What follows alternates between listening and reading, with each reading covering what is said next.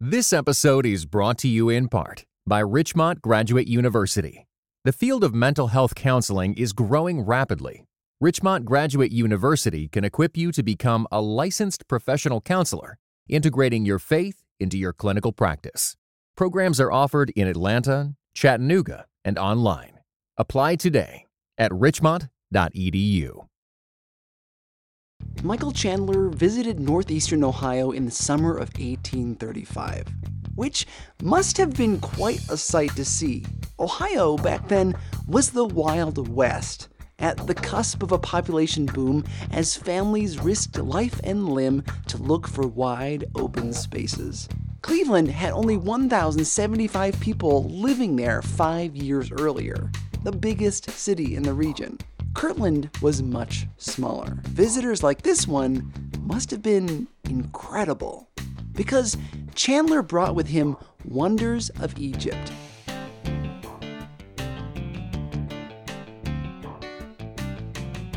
He'd been touring the country with Egyptian mummies and papyri. They had Egyptian hieroglyphics on them, foreign squiggles and pictures that must have meant something. The nation's hunger for artifacts was insatiable. Fortune hunters looted the wonders of Egyptian tombs. There was money to be made in artifacts. Michael Chandler made money showcasing wonders of the Egyptian world. He just didn't know what these papyri said. Didn't know if anybody could tell him. He came to Ohio to seek a brilliant young man he'd heard about, a guy who studied languages. Some said he had a special connection with God himself. The young man in question, Joe, said he'd try to translate these documents. He lit his lamps, went to a quiet place, and tried to decipher a lost language. Or at least fake it until he made it. You're listening to the show that uses journalistic tools to look inside the Christian church. We press pause on the culture wars, except maybe today. Today, we're going to need to speak a little hard truth in order to explore how we got here and how we can do better. I'm Chris Staron, and this is Truth.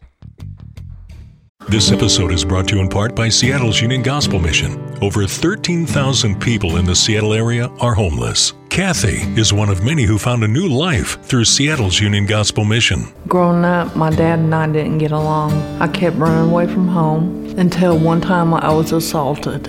After that, I carried a lot of pain inside of me, and I was doing a lot of drugs. I became homeless. It's taken me almost 40 years to get the healing I needed. But all along, God was looking out for me. He led me to the mission, and the mission has helped me in all kinds of ways. I've learned how to set boundaries and say no. Now I'm looking forward to working for the mission. I want people to know there's hope out there. God can help you heal. And grace will lead me home. To hear more, volunteer, or donate, visit ugm.org. We recently released an episode about the book of Daniel in the Old Testament of the Bible. It has all these prophecies that were fulfilled during the time of Alexander the Great, including one that is so specific that it's enough to give you goosebumps. He will set his face to come with the power of his whole kingdom, bringing with him a proposal of peace, which he will put into effect. He will also give him the daughter of women to ruin it, but she will not take a stand for him or be on his side. Daniel 11:17. The prophecy says that the king will propose peace to his enemy by giving his enemy a woman. He'll gift a human being in order to build a bridge, like she's a bouquet of flowers or a fruit basket.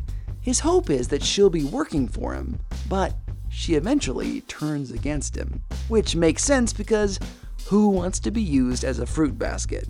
That's what the Bible predicts hundreds of years before the event. Now, this thing actually happened. The king of the north of Syria and Jerusalem traded his daughter Cleopatra I, hoping that she'd help him topple the king of the south, or Egypt. Cleopatra married Ptolemy V in 197 BC. Ptolemy V married Cleopatra. Now, Ptolemy was worshipped as a god. There was a royal cult at the time with priests and decrees and the whole thing. On the first anniversary of his coronation, when he was just 13 years old, a council of priests in Memphis wrote an inscription on stone, supporting the worship of the king. It was so important that they wrote it down in 3 languages: hieroglyphs, Demonic, the native Egyptian language, and ancient Greek. And they made copies and had them distributed to different temples. Then the world moved on, as it so often does. There were battles to be fought, lands to conquer. A new religion started following a man who claimed to be God, died on a cross, and rose again. Empires fell, and the United States was formed, but just barely. Then Napoleon Bonaparte headed south for a little world domination to, guess what? Egypt, where a large stone was discovered by soldiers in 1799. They found it while digging a foundation to expand a fort. It was lodged into the wall. Napoleon was defeated, and under the terms of the treaty, the stone became the property of the British, where people did their darndest to read hieroglyphics. Mankind had forgotten how, but we learned. In September of 1822, a French scholar announced that he'd begun to decipher this language, because this tablet that had been found that the British now had 3 different languages on it.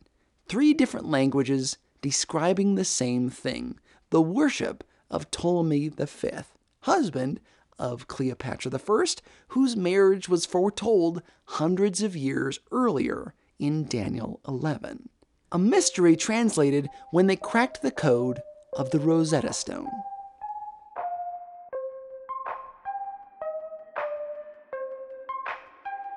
Joe, our guy from the beginning, couldn't figure it out. Well, not word for word. He tried and failed to write out an Egyptian alphabet. He'd already deduced that these were writings by the Jewish patriarchs Abraham and Joseph of Technicolor Dreamcoat fame. Somehow. And people had expected that if he could decipher who wrote the document, surely he could tell them what it said. He couldn't do it by direct translation. He relied instead on divine inspiration to translate the document he said was written by Abraham.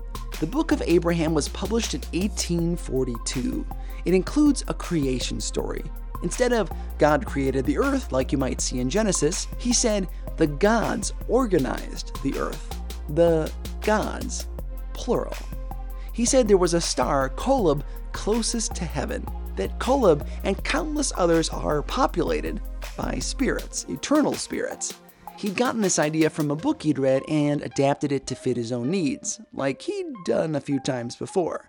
This was the 1800s, pre-Civil War. People wanted to know, why were there different races?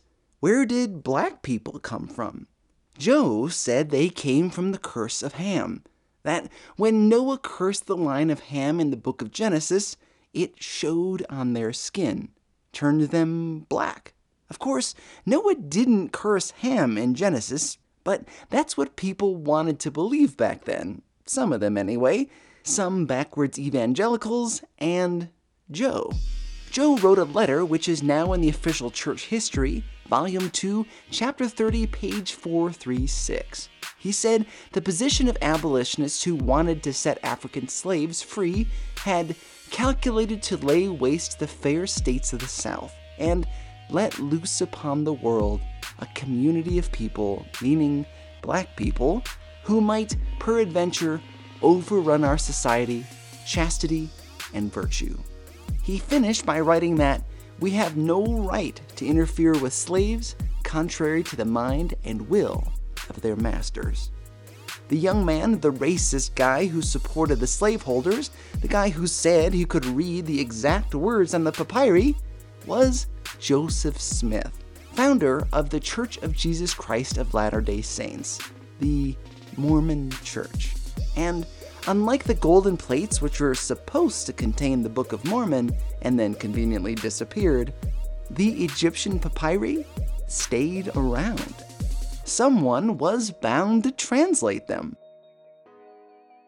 The Book of Abraham made so many claims, some of them really important to this new faith. The first to translate Joseph's papyri was Theodule de Varia. He published the two different translations next to each other in 1861, Joe's on one side and his on the other. One told the story of Abraham, of the patriarchs, the stars, and the spirits. The other, Theodule's, was an ordinary funeral document. The one Joseph intended to decode wasn't special. It was just a funeral document, like you might find in any ancient tomb. Certainly not a letter from God. The result is that we know that Joseph Smith didn't actually translate the text of that ancient paper. He claimed that he translated the words on the page, but he hadn't. Instead, he wrote down an amalgamation of different stories he'd read in other texts, cobbled them together, and claimed it was the Word of God written by Abraham. Here is why history is important, because lots of people follow the teachings of Joseph Smith, many of them believing that they are true Christians following Orthodox theology. Thanks to Ptolemy, Napoleon Bonaparte, the French, the British, and the Rosetta Stone, we know the truth. That Joseph Smith, well, he didn't unlock God's word written by Abraham. Joseph's real genius wasn't in languages, but in showmanship. He hadn't heard from God. He didn't unlock the mysteries of the traveling Egyptologist. He just made it up, wrote it down, and hoped that nobody would ever learn to read Egyptian.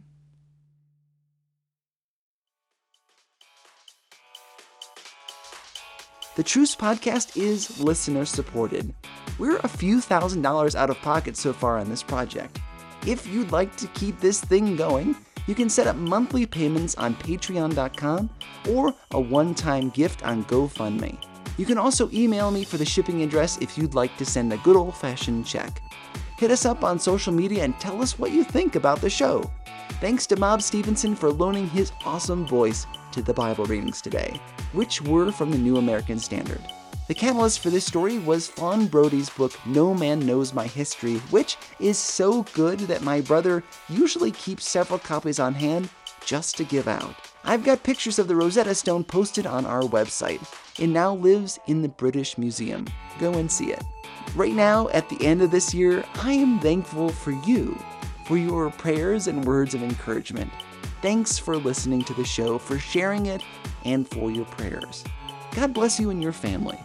I'm Chris Staron, and this is Truce.